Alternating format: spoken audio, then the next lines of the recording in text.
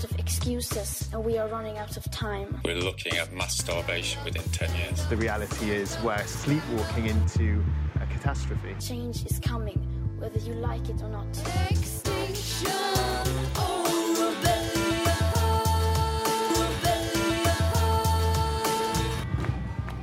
I'm Lucy Evans, and welcome to the Extinction Rebellion podcast. This is episode 7 of our Autumn Uprising series, and this episode is all about policing. Extinction Rebellion has a complicated relationship with the police, which kept changing as the October Rebellion went on. By including a selection of voices, some anonymous and some self-identified, this podlet looks at a range of experiences that different rebels have had with authorities across the past 2 weeks. The rebels on the ground, they've been as peaceful as anything, so the police are just a little bit baffled. I mean, one was heard saying, we know how to deal with, people resisting arrest and being violent and things. This is nothing they've really dealt with. My name's Dr. Bing Jones. I was one of the co-coordinators of our Sheffield group. I've also worked for Press, and I'm also part of the XR Doctors group. Okay, so this rebellion is a bit different to the last in that I was arrested, a few days ago, basically completely by surprise. I think the police felt that they had warned me, but I certainly didn't hear anything from them at all. And all of a sudden, I was literally grabbed by 3 policemen and told I was under arrest. So it was the first time that I've had no warning whatsoever. I think the more times you're arrested and the more experience you have, the more you stick to the rule. And the rule is constantly to say no comment. And the police are skilled and they're very well trained, particularly in London. But their job is to gather evidence and to make convictions. So I would advise anybody listening to this to stick to our rules and say no comment. We are amazingly privileged. We've got a fantastic legal system which obliges the police to be kind to us. One must take one's hat off to the system, but at the same time, everything has a plus and a minus. We do need to remember that the police are the agents of the government, and we have a government which is absolutely, profoundly negligent. We need to remember, as rebels on the street, we need to be careful. We need to be aware of the fact that many people have a very bad time at the hands of the police. So we have to watch our privilege. We need to be careful of the situation and be canny at the same time as being human and looking forward to a better world where we can all be kind and all look after each other. Rupert Reed, national spokesperson for XR. Well, it's clear that the police have been a lot harsher in this rebellion in a number of ways. For example, when they confiscated the disabled people's toilets, which I thought was a really underhand thing to do. It really made me feel sad. I witnessed a very, very aggressive police charge, which reduced the woman I was with to tears. The video footage of the pain and compliance technique at City Airport was very disturbing, where you've got these young female Extinction Rebellion protesters who are screaming in pain, and the officer presiding is saying, use pain and compliance, which must be some kind of code word for you cause pain and then the people will comply. We're outside New Scotland Yard and we're here to protest the fact that the police are being particularly difficult with disabled people. They've arrested disabled people, they've taken away our disabled toilets, they've taken away ramps, they've taken away our equipment, and we have the right to protest, we have the right to be as concerned about our planet as anyone else, and we are, obviously, and that's why we're here, and we're here to protest the fact that the police are not helping disabled people to access and use their basic human rights. Good evening! Good evening! I'm Manjit Jaku. I'm from Bedford. I'm an ex-police officer. I love the police. I respect the police. They're amazing girls and boys. I respect the establishment. One of the officers let us down today. He assaulted assaulted me! He assaulted me! This is not acceptable! This is not acceptable! I'm Nikki. I'm part of XR Cambridge. And this morning, myself and around 11 other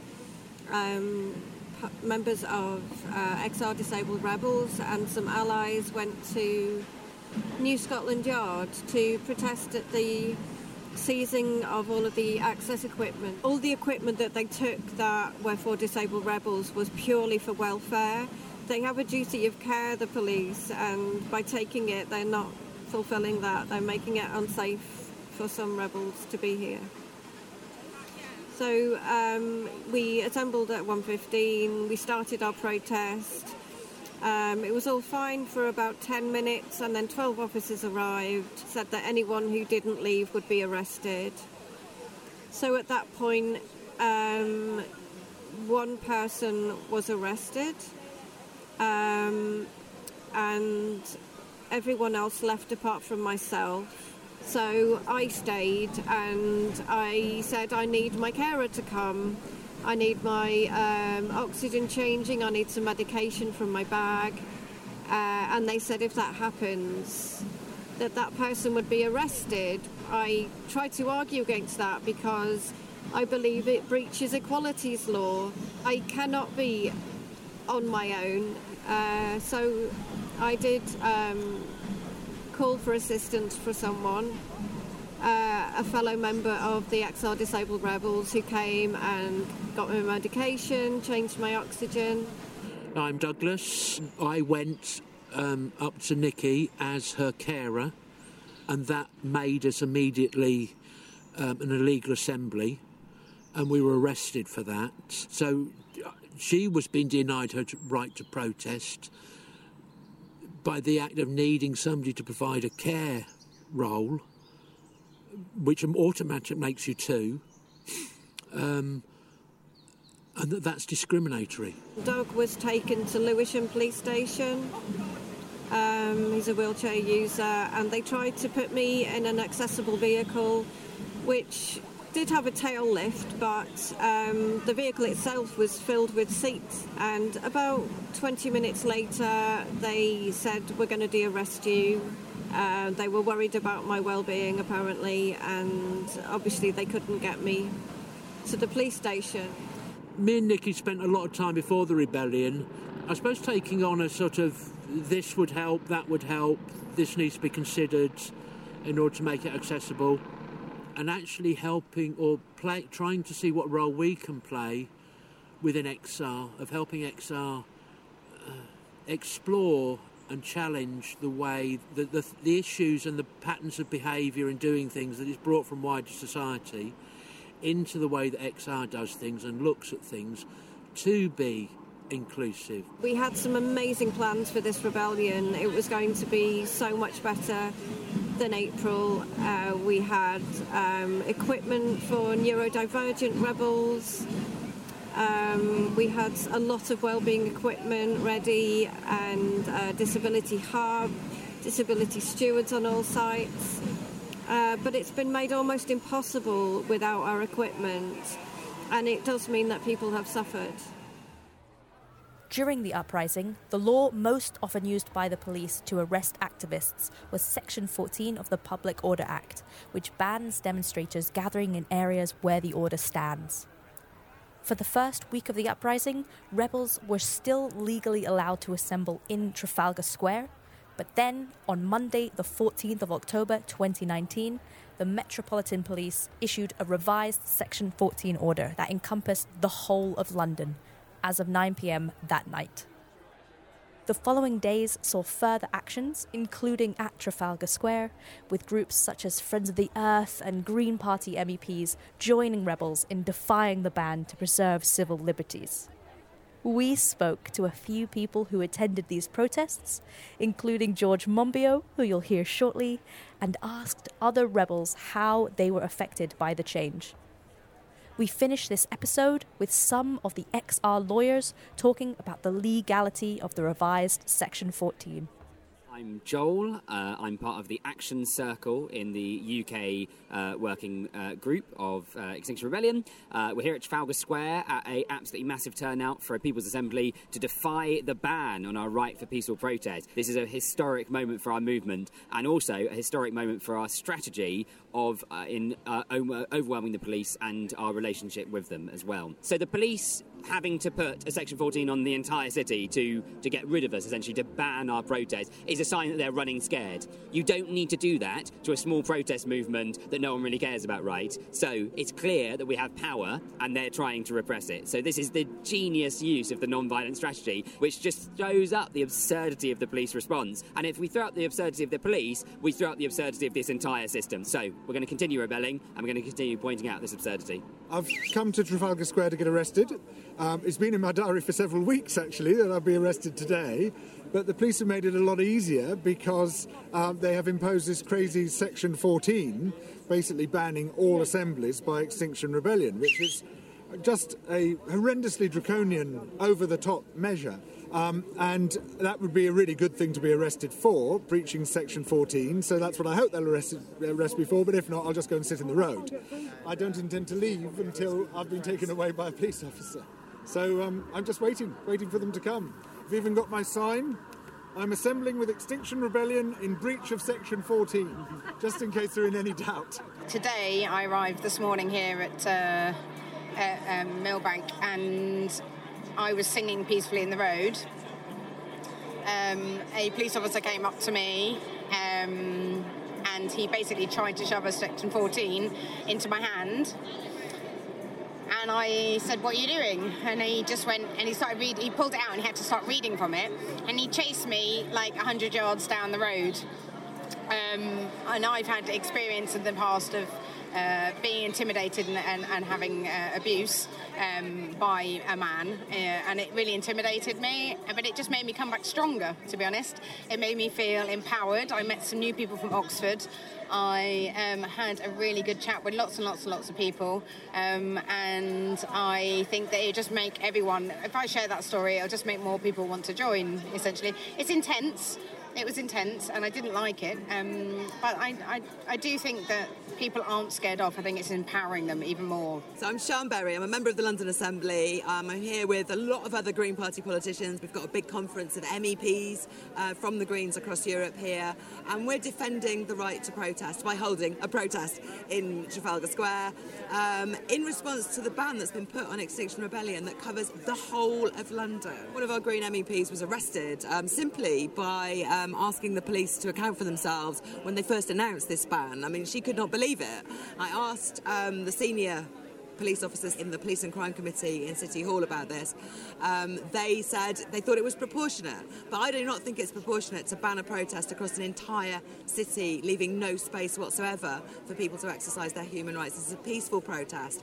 There isn't any serious disorder, there isn't any serious harm to anyone from these protests, and it seems to me completely out of proportion. So I think this is illegal, and I think we absolutely need to be challenging this. You know, if your house is on fire, you shouldn't outlaw the alarm, you should get on with sorting out the fire.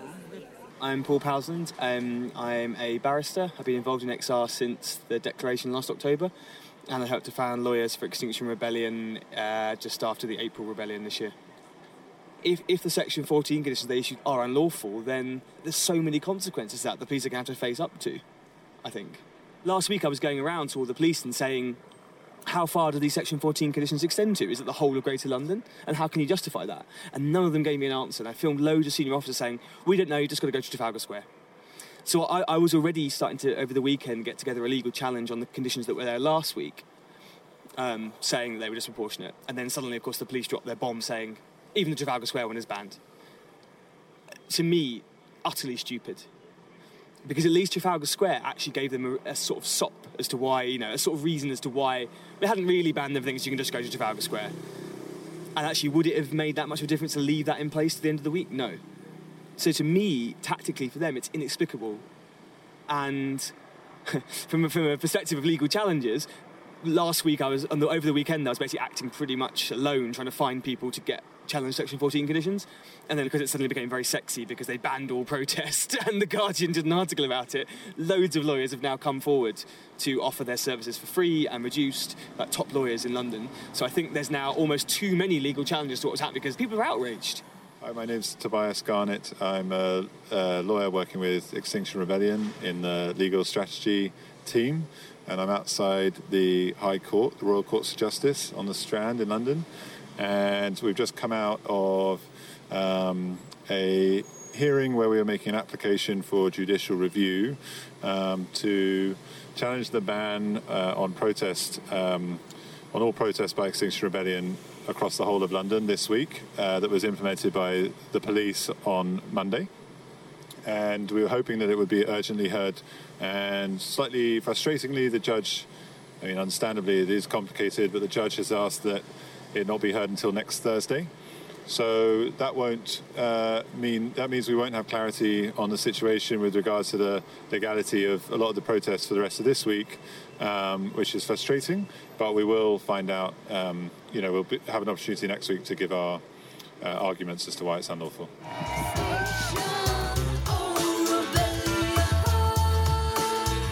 We have run out of excuses and we are running out of time.